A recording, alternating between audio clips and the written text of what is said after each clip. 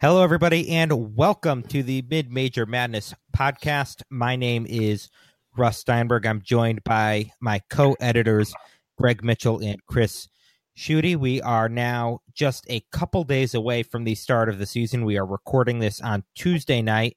With any luck, this will be up on Wednesday. Season starts on Friday. One thing I think that we wanted to start with, if you've been keeping up with the site at all, you've seen that we have been unveiling the Mid-Major Madness preseason power rankings, our top 25. We've been doing this 5 teams at a time, mainly just because we want to put Cam's voice on as many videos as possible, because that he just has the best voice, and we know it will get people coming back to the site to hear it. We unveiled teams 21 through 25 on Monday, and the next 5, 16 through 20 on Tuesday, and we'll have 11 through 15 on Wednesday. There are a couple of things that I wanted to touch on from what's been revealed so far, and just kind of based on the feedback that we've been getting. The first one is about St. Louis. They came in at number 25 in our rankings. Greg, I know you follow the Atlantic 10 pretty closely. Maybe you could speak to this a little bit. St. Louis was picked to finish 9th in the A10, yet we have them ranked. I think a lot of our writers, myself included, are really high on their freshman class, and also the fact that they bring back their major contributors from last year. Yeah, no, I mean, and there are also a lot of high major transfers that they add this year as well that had some excitement last year, but now actually will be on the court. I think it's hard to bet against talent, and that that's what they have. And then also, I think this goes a little bit overlooked. They do lose a couple of important seniors from last year, Mike Crawford and Reggie Agbeko, in the front court and back court, but in their Ken Pom numbers don't really pair this out. But I felt that by having 6 wins in the A10 last year, they beat LaSalle, St. Joe's, and they were really hurt. But a George Mason who wasn't bad, UMass, which had a disappointing year but had some talent. I think 6 wins was a little bit more than a lot of people expected, right? So hopefully, for their sake, it's not only that he can attract good players, but Travis Ford also seems like on the court had a pretty good first year there.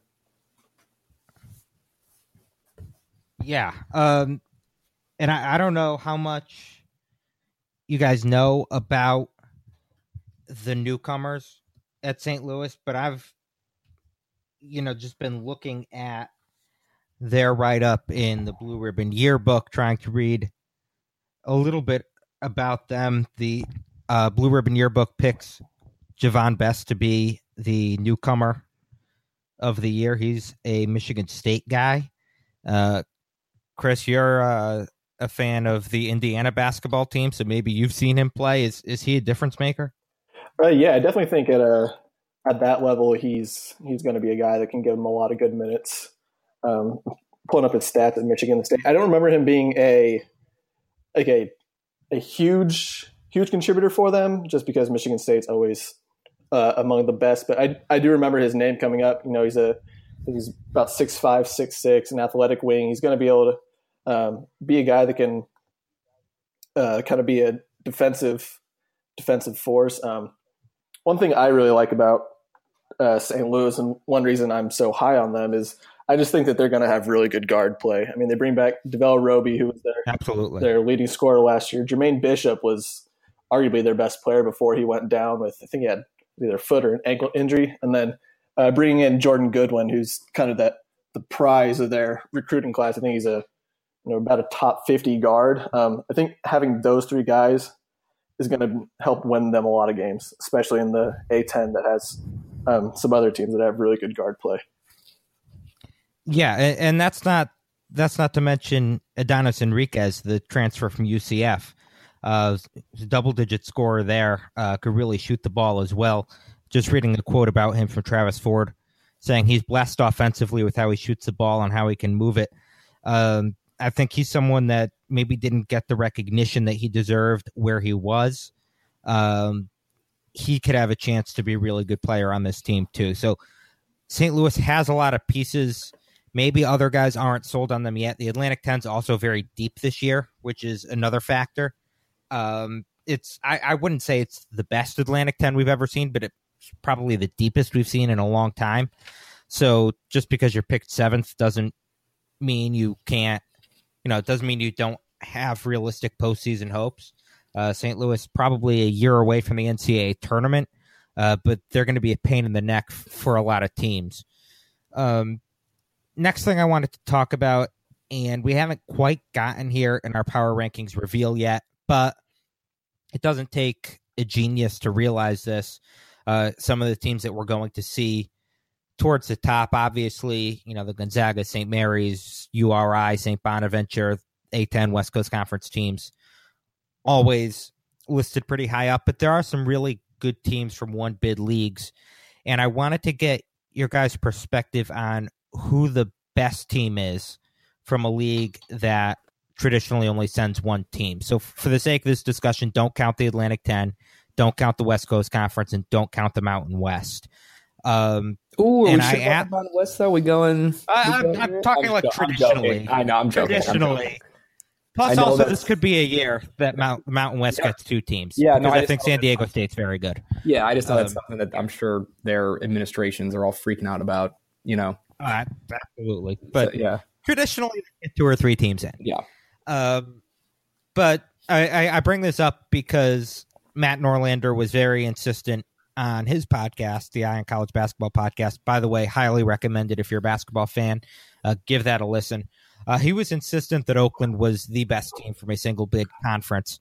I think we're all in agreement that Oakland's going to be very good. But I'm not as convinced as he is. And without giving too much away, I don't think our rankings are going to quite bear that out. So I wanted to get each of your opinions on who that best team is. And maybe it is Oakland. I don't know. Chris, do you want to go first? I have to agree with Norlander. I'm looking at my polls right now. I had Oakland 5th. So that I'm probably the highest on them out of just about anybody on our staff. I just think that, especially in the Horizon League, they just have a lot of talent, and they're gonna be really good. I mean, you bring back Martez Walker and Jalen Hayes, who won't be around for I think the first 4 games, and then you add in a guy like Kendrick Nunn, who was already really, really good at Illinois. I think he averaged about, I got it right here, 15 points, 5 rebounds.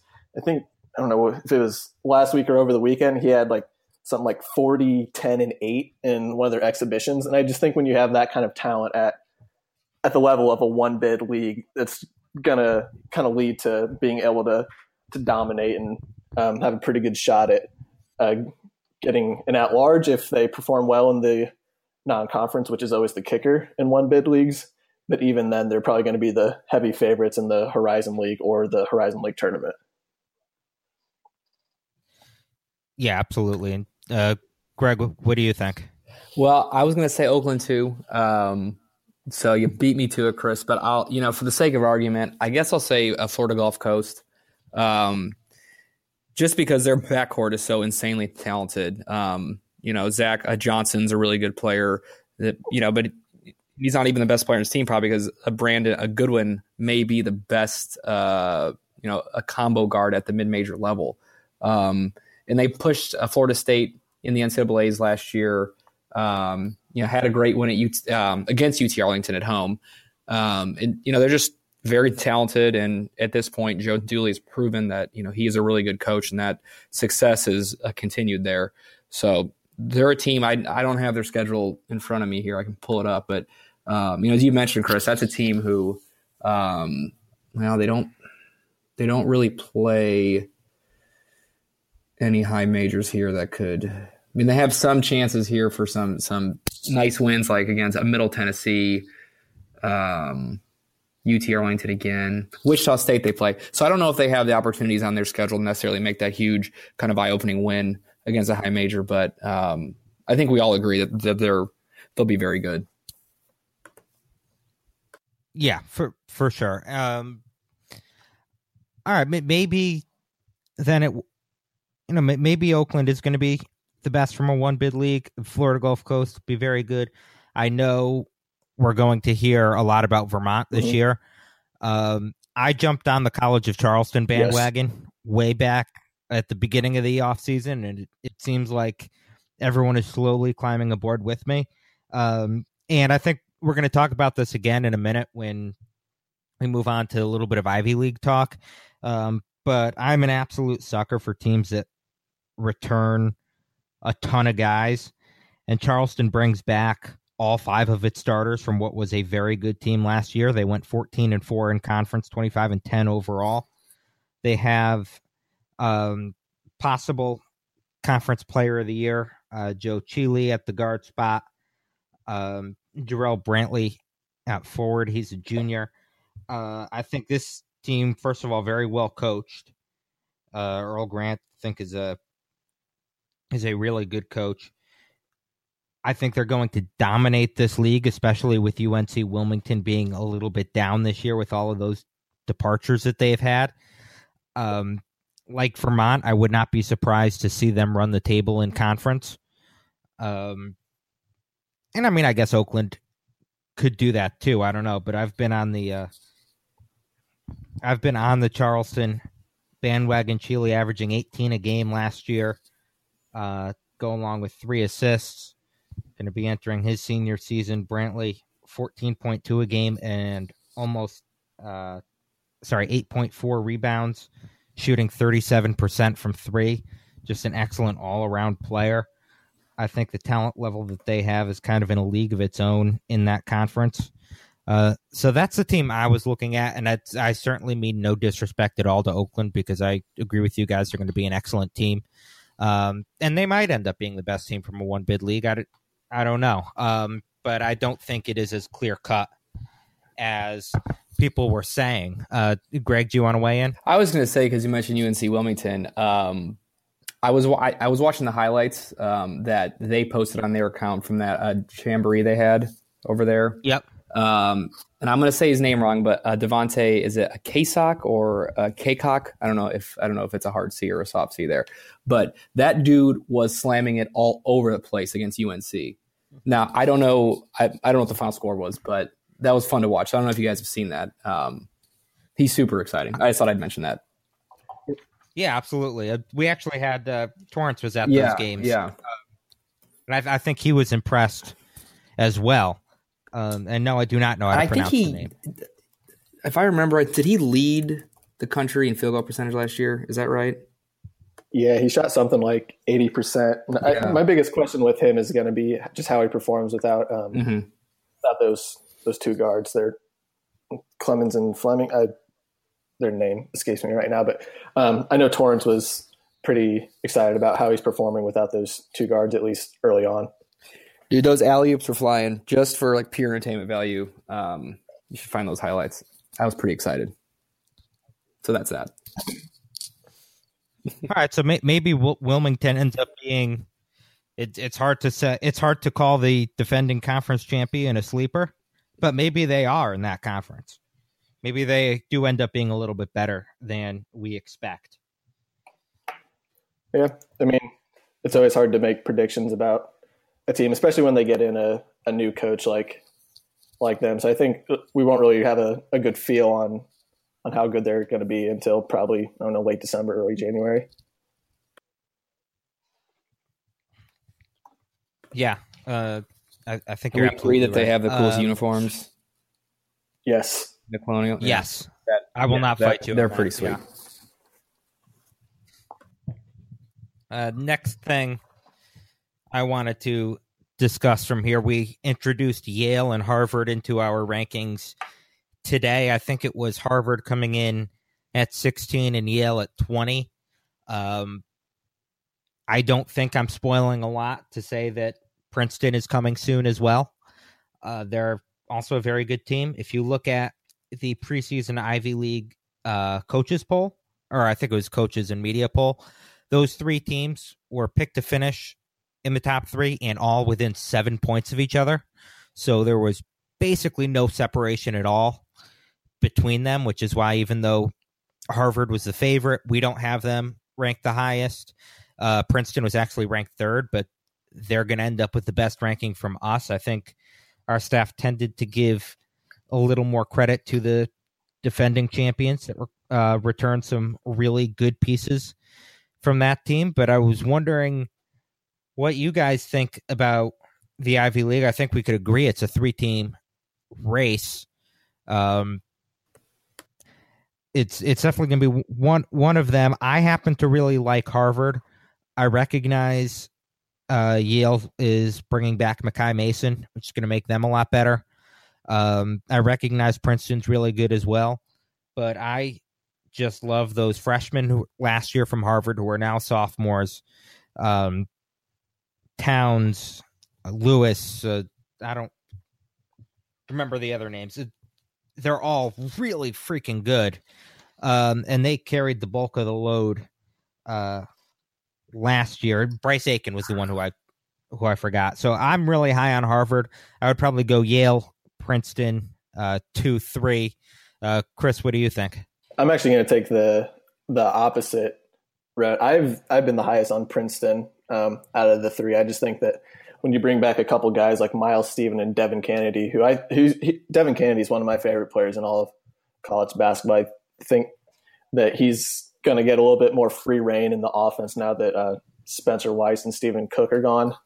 And I just think that anytime that's a good point.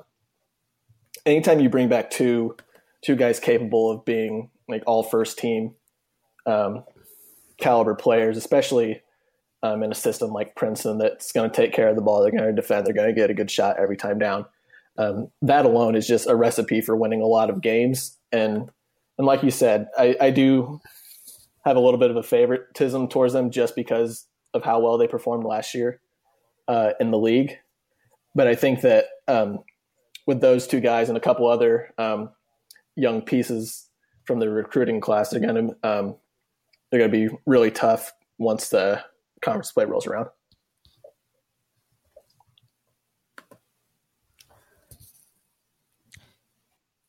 Yeah, Greg, what did you think? I was going to say Harvard, but you kind of sold me there, Chris. That was a good pitch. Yeah, that was a good pitch. Yeah, I'd probably go with Harvard. I mean, I certainly agree, Russ. I like that kind of high ceiling potential, as these guys progress from their freshman to sophomore years, especially under a guy who's now proven he's obviously a really good coach. So I don't know that much about the Ivy League, but I do like just kind of how high the potential is at Harvard. But, all 3 are good teams. Yeah, and I think we all knew just by looking at the rankings that was going to be a good recruiting class that came in for Harvard last year. I didn't expect them to be as good right away as they ended up being. I think the interesting thing to watch from them this year, we're going to find out real fast how much they actually miss Siani Chambers. Their leader on the floor, him and I'm sorry, anyone who knows Harvard knows whose name I'm trying to pronounce here. Zena, their big guy who got all the rebounds. We're going to see how much they really miss those 2. But I really like the pieces that they bring back. And, we do need to touch on Yale as well, because they're going to be a really good team. They bring back Makai Mason. He got hurt beginning of last year, had to sit out the whole year. But before that was the team's, I believe he was their leading scorer, averaged about 16 a game. He's going to be joining a team that returns Alex Copeland and Oni. Oni, now a sophomore, was an excellent freshman for them last year, so they're going to have plenty of firepower too. There's a reason why these 3 teams were all picked so close to each other, and it's going to be a lot of fun watching these 3 teams battle it out. I think one thing that's going to be interesting is just kind of how the standings end up shaking out towards the end of the year. Because with how the Ivy League is doing their tournament, they're just doing the the top 4 teams, correct? Is that still the case? Yes, so that is correct. So essentially, whoever gets the top spot is going to get to avoid one of those other teams, because presumably all it's some combination of the 3 is going to be the top 3. So the teams that finish second and third, they're going to get stuck playing each other in the first round, which sucks because, right. I mean, anytime that you have to play one of the best teams in the conference in the very first round, albeit it's only a 4-team tournament, it sucks. It's a bad draw. Yeah. Now, on the other hand, though, Blue Ribbon picks Penn to finish 4th. So if that were to happen, the number 1 seed in the tournament would have to play Penn on its home court in the first round, which isn't exactly a gift either. So, yeah, I mean, it's the perils of having a conference tournament, which they introduced last year, and it makes it a lot more exciting, but it also could cause some headaches for, say, the regular season champion or the 2 seed or whatever. But anyway, it's going to be a lot of fun. And I think the last thing I wanted to touch on. Oh boy. In our rankings. Oh, buckle the hell Smash up. Smash that Greg button. Yeah, smash that Greg button. Chris, you and I could just sit back here because we had Grand Canyon and New Mexico State. I believe they were 17 and 18 or 18 and 19 in our rankings, right next to each other. I think pretty clearly they're going to be the 2 best teams in the WAC. Greg, if you could tell us who is better and why, and then spend another 25 minutes telling us about all things WAC, that would be great. We'll hang great. up and listen. Get your popcorn ready, get those fires burning here, and relax. So I actually had Utah Valley second in my preseason rankings. But that being said, I think that all 3 teams are very even. The thing with New Mexico State is, and this is something I'm writing about for tomorrow, is they've not had the past week has not been kind to them. They kind of had a sluggish game against Southeastern, which is a Division II school. It was at home. They allowed 83 points, only won by 7. And then they went to they didn't go to Lubbock, but they played Texas Tech in a charity exhibition in Midland, Texas, and just got blasted by 30 points. And we're just not competitive. And again, these games don't count. And I know people scream at you on Twitter about that, or people will scream that sky is falling. But it's certainly not a good sign. But I mean, who knows how much it means? I don't know. I mean, it's tough. I like New Mexico State. The reason I had them as my preseason favorite was the people I've talked to in the WAC really love their backcourt. Seti Nadir was the team's leading scorer before he was hurt after, I think it was about 13, I think it was 9 games last year, and he was averaging 13 points a game. And he was a sophomore, and he'd taken kind of a huge step forward. Extremely athletic. He looked like he'd turn a corner. So if he's healthy, he's a guy that I know some people have said could be a league player of the year. And then they have their point guard is going to be AJ Harris, who's a transfer from Ohio State and was a 4-star recruit. He's on the shorter end, but he's, extremely fast, and has huge shoes to fill because he's, taken over for the WAC player of the year and Ian Baker.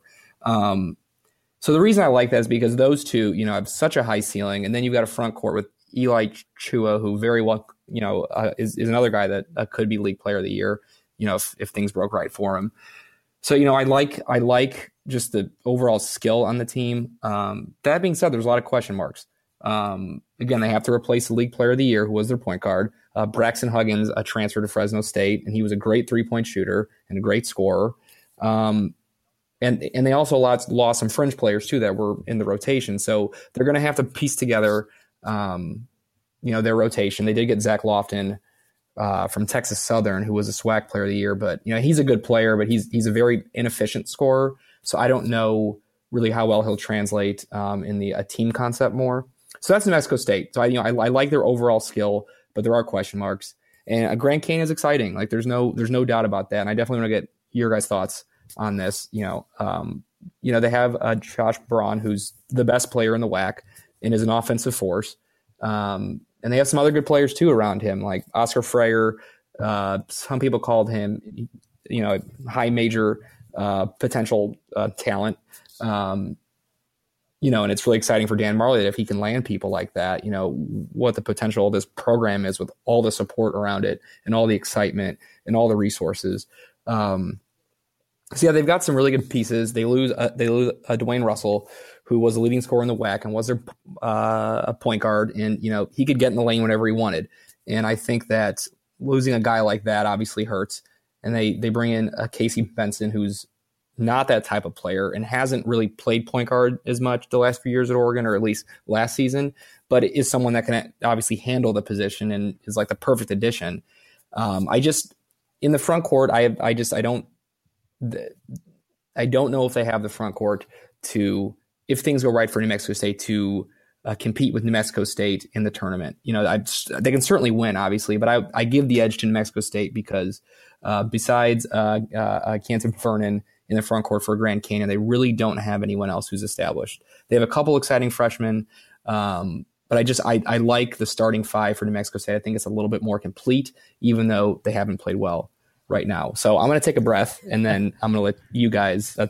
I'd love to hear your takes on this. I wanted to ask you, because it sounds like from what you're saying, you give the edge to New Mexico State, but it's relatively close. But you said you picked Utah Valley number 2, so I'm wondering how they factor into this, and is it a situation like we just talked about with the Ivy, where 1, 2, and 3 are going to be that bunch together? Should we be talking about Utah Valley in the same breath as those other two? Yeah, I think we should, just because they're very interesting, because I think they've got something like 14 players that have come through Mark Pope have been transfers. So he's kind of doing the Iowa State thing now at that level. And he's getting guys from like places like BYU, obviously, which is right down the road, but also Xavier, Oklahoma, Utah. So all those guys from those schools originally are on the roster right now. And they have a senior point guard. They've got a really good three-point shooter in Kenneth Ogby. They have a really good front court piece in Isaac Nielsen, who was quietly one of the best forwards in the WAC last year. And the guy that kind of pushes it over the edge for them is Akalda Manyang. And he's a 7-footer that went to Oklahoma, got into some trouble there, was dismissed, but he had like a insane block rate in very small minutes the year Oklahoma went to the Final Four. So he's the type of guy that you just don't see in that type of league, right? So if he can put the pieces together, they just have a really complete, experienced team that I think is just as capable of winning the league as the other two. But yeah, no, I think all three are right there. I think my Utah Valley infatuation might be a little bit more than other people. And another thing about Utah Valley is they play this super distinctive style because they play so fast, right? And that can be hard to deal with sometimes. So yeah, and I think we also should mention Bakersfield, because they lost what essentially, Jalen Arrington, Diedrich Basel, who were kind of the Matt Smith too, who were kind of the headliners from the team that went to the Final Four in the NIT last year and won the league tournament the year before and played Oklahoma in the tournament.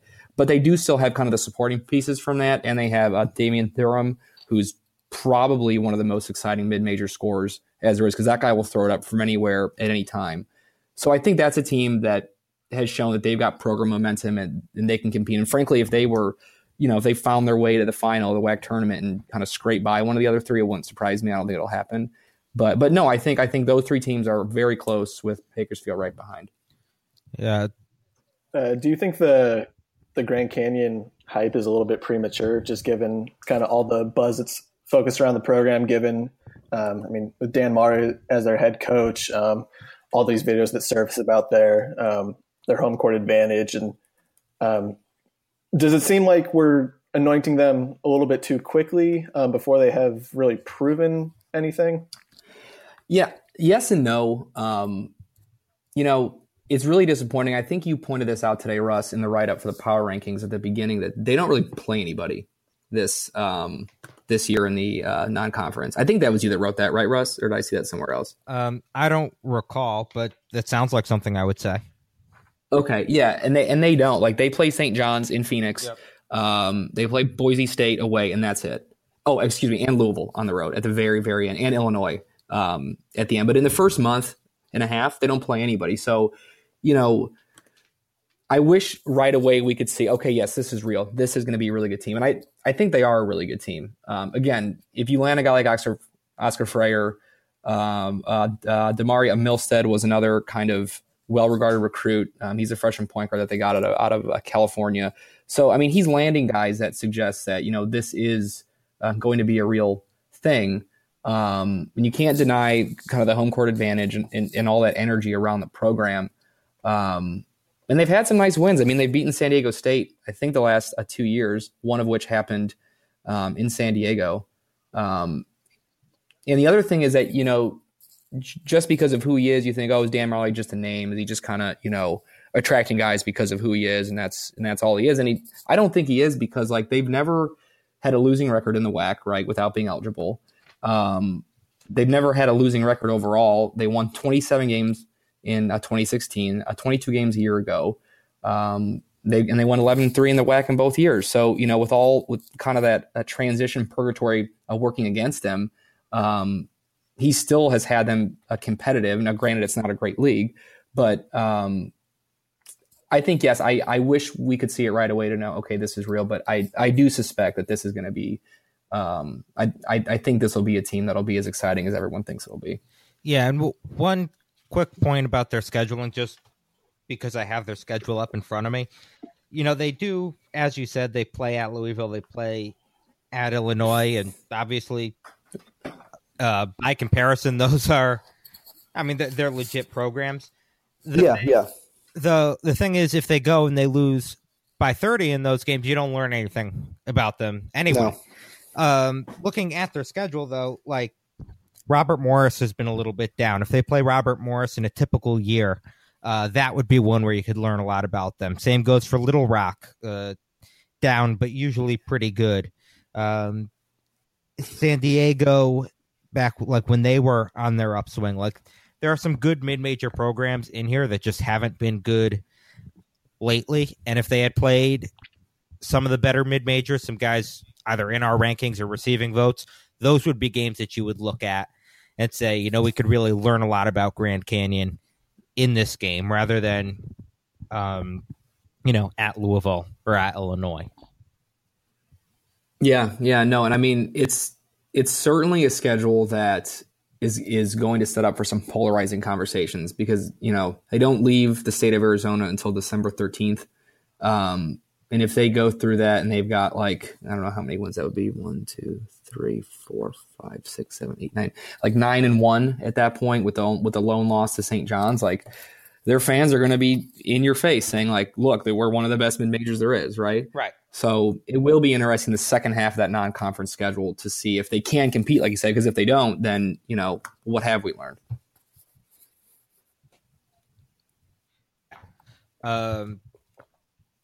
Exactly. Sorry, Chris, did you have your hand up? Yeah, but I was just going to mention, I think that that game at Boise State that Greg mentioned, I think that's probably going to be the first real kind of litmus test for them to see if they're actually legit or not. Yeah, absolutely. Any other power rankings points to make, or could we move on? I'm good. Greg, not that I can think of. You don't want to talk about the WAC for a while longer? I mean, I'll keep going if you guys want me to. Unfortunately, we have a finite amount of time. Exactly. Yeah. We should. Greg, is Utah Valley? Oh, go ahead. I was going to ask, is Utah Valley getting a win this weekend? I think some of their fans think so, but hey, no, I don't know. They're not. I think that's the first question. And I don't think Mark Pope obviously doesn't think he's going to win either. But I will say, because they are so experienced and because they have guys from Oklahoma, Xavier, Utah, and so on the roster, it would not surprise me in the first 10 minutes, 15 minutes, maybe even the first half at Kentucky, if it's they're down by 4 or 5 and you start getting notifications. that, oh man, Kentucky's, this is an upset alert. I think Kentucky will win by like 25, 30 points eventually. But I think I was telling you guys this in Slack today. Just it would not surprise me if they, because they're so experienced, hung around for a little bit, especially in that first game. All right, we're going to hold you to that. I think moving on now, the thing I wanted to mention, and maybe we could talk about it real briefly, if I could just plug my own shit. Are we going to get hit with like the advisory now because I said shit? I don't know. No swear words. I'm sorry. No that swear was an words. accident. I think Ben. Say shucks. Shucks. Ben cussed. Sorry. Sorry. This is a family podcast. Anyway, by the time you hear this, we'll either be a day away or we will have officially begun taking submissions for Silver Sword 2017. If you're not familiar, it is the contest I run every year where the object is to pick the winners of the Feast Week tournaments. This year, do things a little bit differently in terms of scoring, but the principle is still the same. Pick the winners and you could get some prizes. Just finalized this today, actually. The winner of the Silver Sword this year is going to receive a pair of shorts and a shirt from 199.com. If you've never been there, give it a look. They sell awesome, like retro 80s, 90s college basketball shorts. They are incredible, and you'll get a nice t-shirt from them. Second place will get just the t-shirt. So that is a reason to play, if nothing else. And just because I know we're going to be plugging this to death on our site because I make those decisions and I want to. If we can just take a look at some of these tournaments, they're fun anyway. Why not? I have Chris Daubertine's huge early season events primer up right now, which has everything you'll ever need to know about it. And there are a lot of good mid-major teams playing in these Silver Sword tournaments. The first one that catches my eye is what is known as the Puerto Rico tip-off. It won't be played in Puerto Rico due to the hurricane that had to be moved. The quote-unquote major teams playing are South Carolina, Iowa State, and Tulsa. But a couple of interesting mid-majors there as well in Illinois State and Boise State. I think that could be a tournament where maybe one of those mid-majors emerges victorious, especially with South Carolina losing a lot of pieces from their Final Four team last year. I don't know if you guys have thoughts on that or if you want to talk about maybe another tournament that catches your eye. I think this is a really good year for mid-major teams in these November tournaments. I'll go off the beaten path. Oh, sorry, go ahead, Chris. No, I was just going to say the Puerto Rico tip-off, I would even throw in Western Michigan with that, with Thomas Wilder. He could be a guy that kind of comes out guns blazing and puts on a show against one of those bigger programs. Yeah, and I was just going to kind of go off the beaten path here and say the Great Alaska Shootout, because this is the last year R.I.P. of that event. Yeah, right? Yeah. With Alaska Anchorage has, if UNC Wilmington has the coolest jerseys, Alaska Anchorage, I know they're not Division I, but their logo is sweet. It's kind of like a totem pole like thing. It's kind of cool. But yeah, so that's the last one, and there aren't that many teams that really catch your eye there, but College of Charleston is there. Idaho's there with Victor Sanders, who's a really good player, could be Big Sky Player of the Year. Though I guess Tyler Hall's in that league, so he probably won't be. But yeah, no, for sentimental value, I'd put that one out there. Yeah, that's a good call, and it's sad to see that one go, especially if you could think back to like the late 90s. Well, Chris, you can't, but Greg, you're old like me. But that used to be like the Maui Invitational. That was a huge deal, that tournament. Yeah. Duke would go up there. Yeah, Cincinnati. Yeah. So I think all the blue blue bloods have been up there at some point, because I remember when I wrote about it earlier in the offseason, like Kentucky, UCLA, I mean, all the schools have been up there. UNC at some point. Yeah. We are also getting a new tournament this year that we're very excited about because we talk about mid-majors. The Bahamas Showcase is going to feature 8 mid-major programs this year, including some of the top ones around. The matchups are going to be first round, Vermont will play Bradley. Coastal Carolina will play Texas San Antonio. Northern Kentucky, a tournament team last year, will play James Madison. And Iona will play Weber State. Those are going to be some good games. I think we would probably agree that Vermont is the early favorite there. But Iona is a great program. Weber State's always good. Northern Kentucky coming off of a tournament appearance. And we would have to ask Harry this to confirm, but I thought he liked Bradley starting to turn their program around. So a lot of interesting matchups there. Oh, and Coastal Carolina is pretty good as well. It's going to be a really good tournament down in the Bahamas. Yeah, I think I think this is in Harry's piece. I think Bradley was one of the youngest teams in the country last year, so that could be exciting. Certainly. Yeah, watching those young teams come back with a year of experience. I mean, again, we talked about this with Harvard. Like good things happen, so that's going to be interesting, and that could be a good early test for Vermont too. Vermont's one of those teams they shouldn't have too much competition in the America East. I mean, maybe it's possible Albany gets them for a game. Albany's going to be pretty good, but they're, I think, pretty decisively the best team in that conference. We could assume, or maybe we shouldn't assume, that they're not going to beat Kentucky. These could be some good confidence building games for them to play some teams that are a little closer to their level and see if they could beat them, because I think they're better than the America East, not quite as good as the high majors. This could be an interesting tournament, and a win over Bradley, a win over Iona, that could go a long way if they win the America East tournament to maybe notching them up a line or two in terms of seeding. Absolutely. Yeah, and I'm just kind of scrolling through the other tournaments that are on here. I'm not sure there's any that really calls out to me. I think it'll be interesting to watch the Paradise Jam only because it's being played on Liberty's home court now. That one was relocated as well. You never know. Weird things happen in those situations. Maybe Liberty knocks somebody off that we don't expect. I am excited to see St. Louis play in the 2K Classic.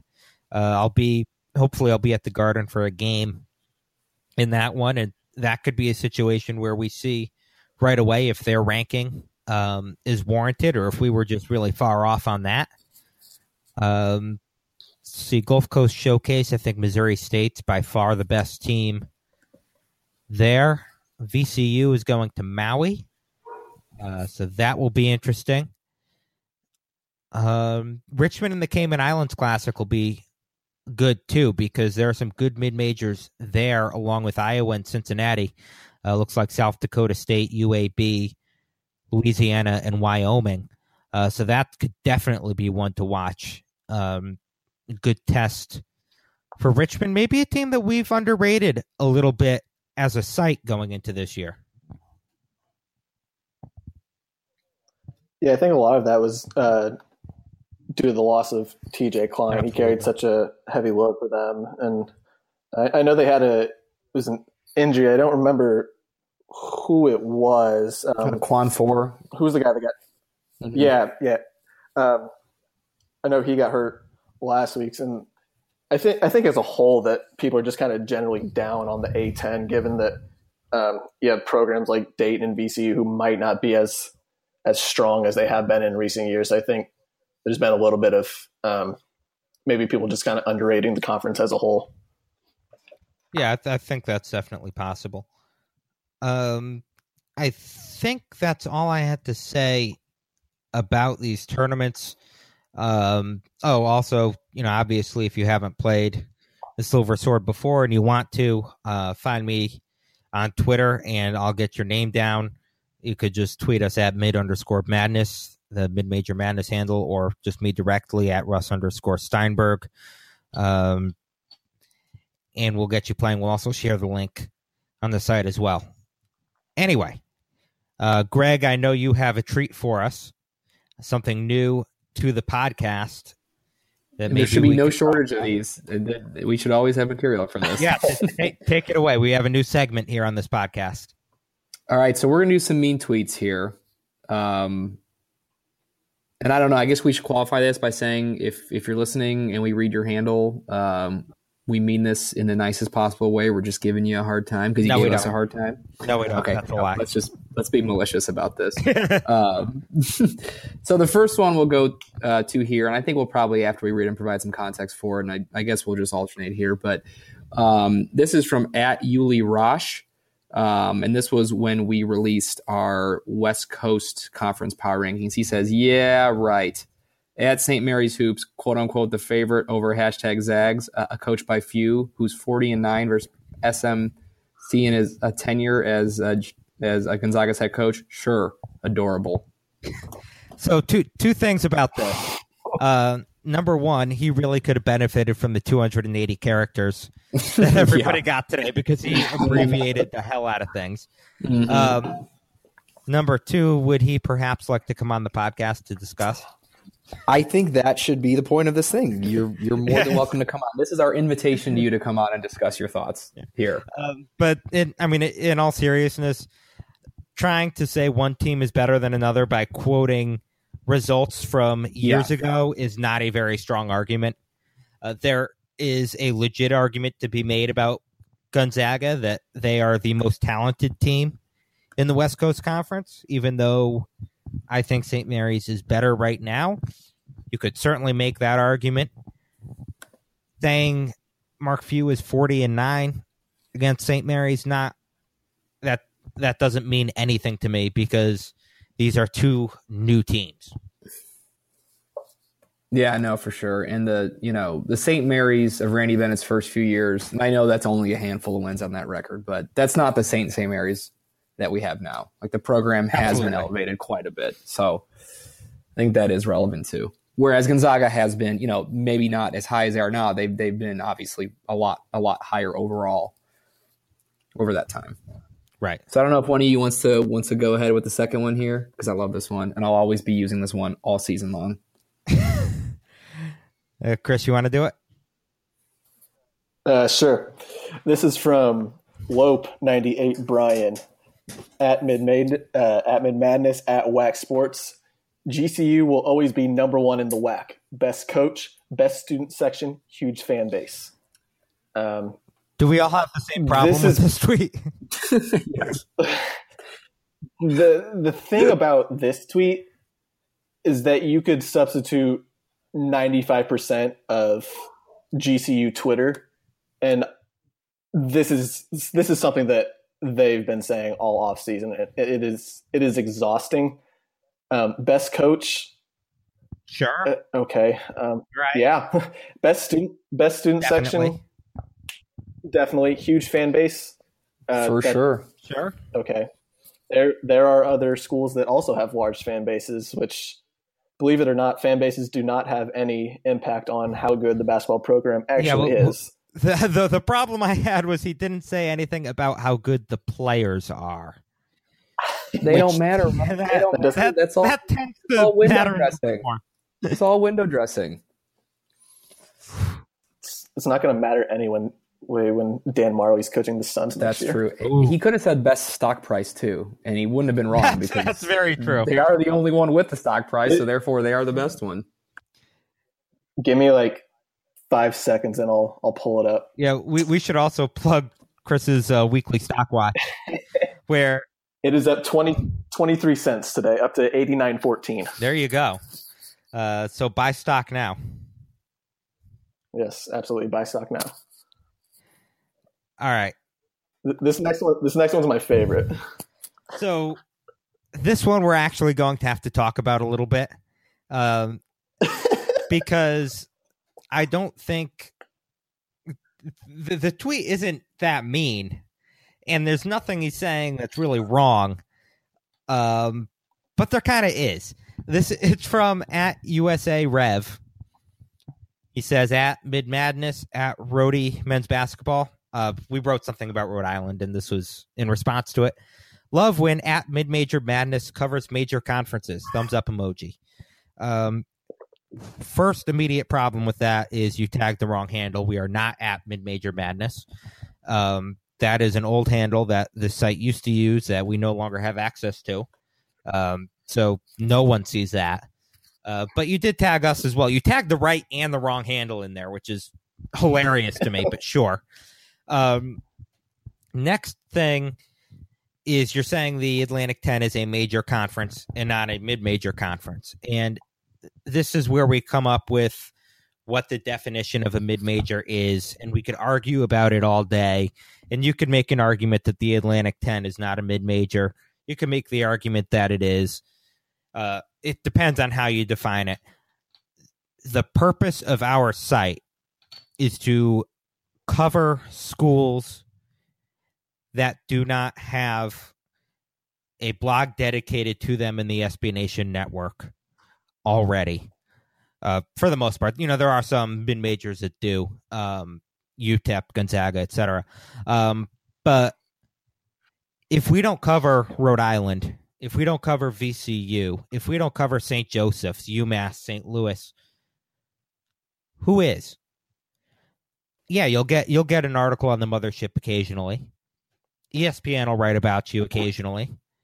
The other, college basketball sites, NBC, CBS, the other, smaller blogs out there will write about you occasionally.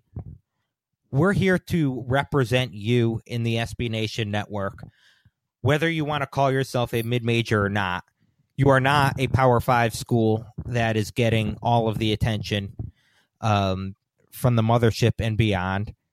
If we don't cover the Atlantic 10, nobody in this network will, and you're going to be even more upset. So either take our coverage and like it or go somewhere else. Applause. Yeah. Resounding applause from my end here. You guys couldn't hear it, but I dropped my microphone. No, dude, that was like a campaign speech right there. I'm ready to go vote for you. That was great. Thank you. I appreciate it. Oh, and also, would you like to come on the podcast and discuss? All right, so I'll do the next one here, which the context here is this is in response to us stating that Lamar was the team to beat in the Southland. This is from at Peyton WXYZ. He says at SFA men's basketball, at SFA Sawmill. Shots fired. What universe is a mid-major madness living in? ? So I guess my one thing about this one is that I remember when these posted. I love SFA's fan base. They're great. They're all active on Twitter, but they were livid that we had Lamar number one. And I don't know enough about the Southland to discuss it, but it was awesome that they were just so fired up about that. Yeah, well, I remember editing the Southland preview and doing a little bit of research about the league just to familiarize myself with it, because again, it's not one that even we cover probably as much as we should, or at least we haven't lately. And that Lamar pick is somewhat of a bold one. They're not picked to win the league by other sites, but they're supposed to be pretty good. They've got a guy, Colton Weisbrod. Good name. That's a good name. Player of the year. Yep. They're going to be a good team. It was a bit of a bold pick, but I have nothing wrong with it. And Stephen F. Austin, yeah, they'll be all right. Corpus Christi will be all right. You prove us wrong. Who cares? These are preseason picks. They mean nothing, but they're here for your enjoyment. Yeah, and I'm so fascinated by SFA because we've seen the potential of the program, but I know they had a lot of injuries last year, and I know they ended up having a nice season. Yeah, but it's not like the coach is gone, he's not there anymore. It's not Brad Underwood. It's not even, Danny Kaspar. And maybe a Keller's a good coach. He very well could be, but it's not like they've been this established program for like 30, 40 years. Right. So right. I think it's good for us, as a site that covers mid majors. If I want to see a program that's at that level, that's good for everybody. But let's see it. Yeah. But by the way, I said they sucked last year. Like by Southland standards, they didn't. They went 12-6 in the league, but that's 12-6 in the Southland. Yeah, he wasn't walking through that door. No, 12-6 in the Southland is not 12-6 in even the Atlantic 10. Like let's be real here. They were not very good compared to where they had been. Now they do bring back 4 out of their 5 starters from last year. They figure to be a lot better. They could win the conference. I don't know.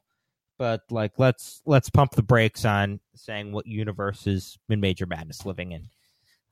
But hey, whatever. You want to get upset about the rankings, go ahead. There are other things to lose sleep over, in my opinion.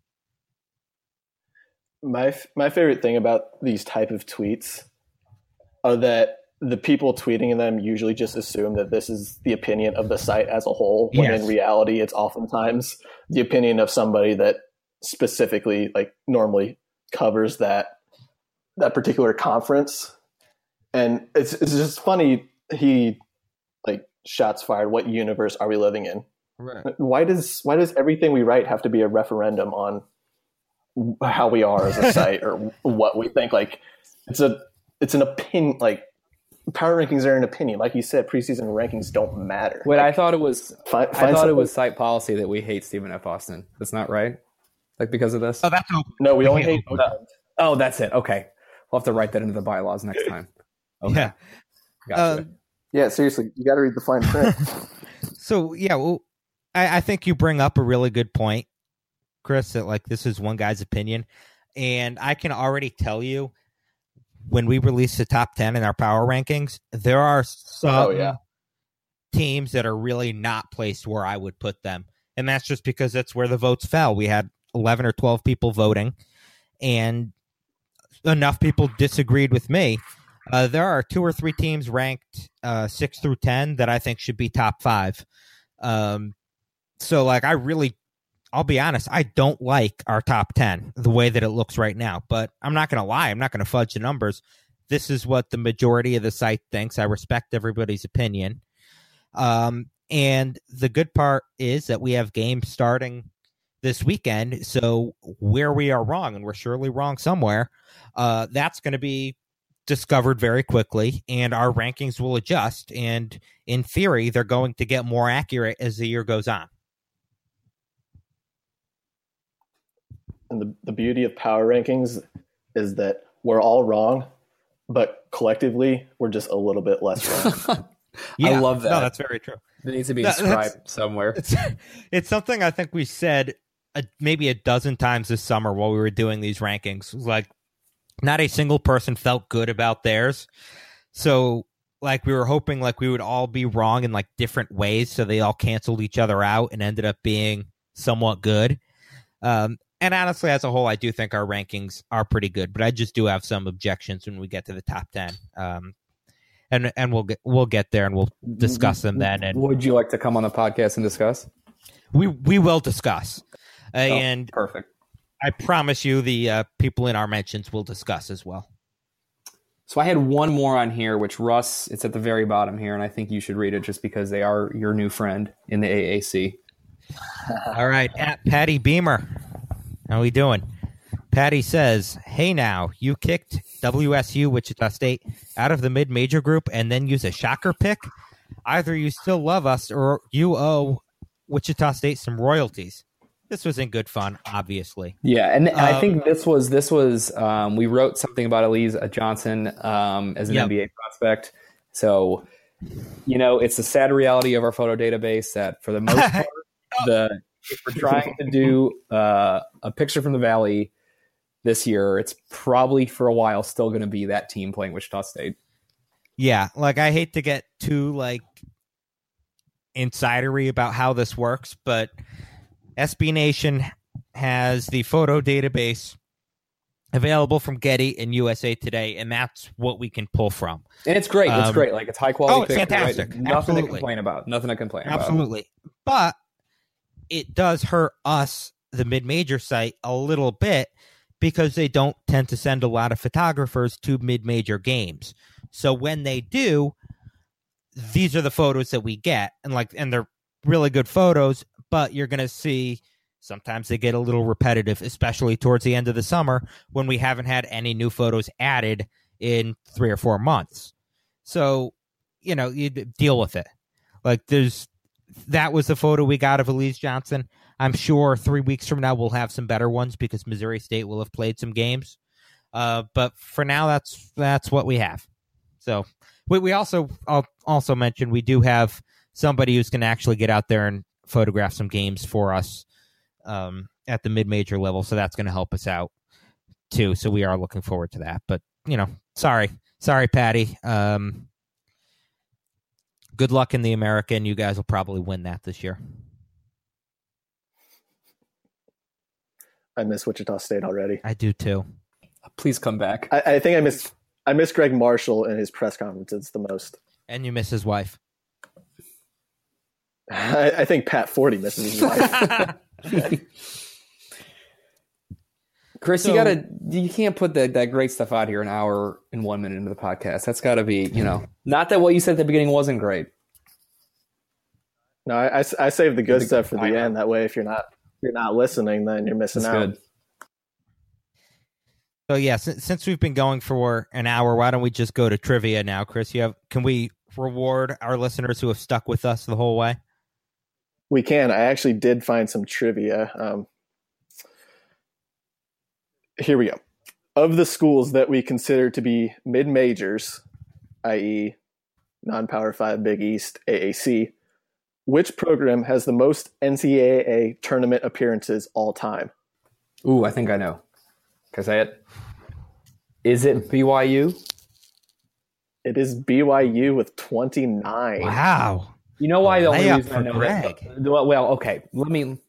Let's just bring this back. The only reason I know that is because I know that Mizzou and BYU are the schools with the 2 most NCAA tournament appearances without a Final Four.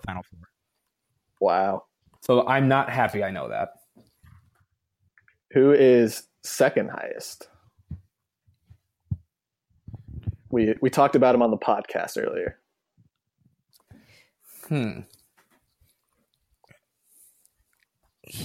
This is interesting. Is it Princeton?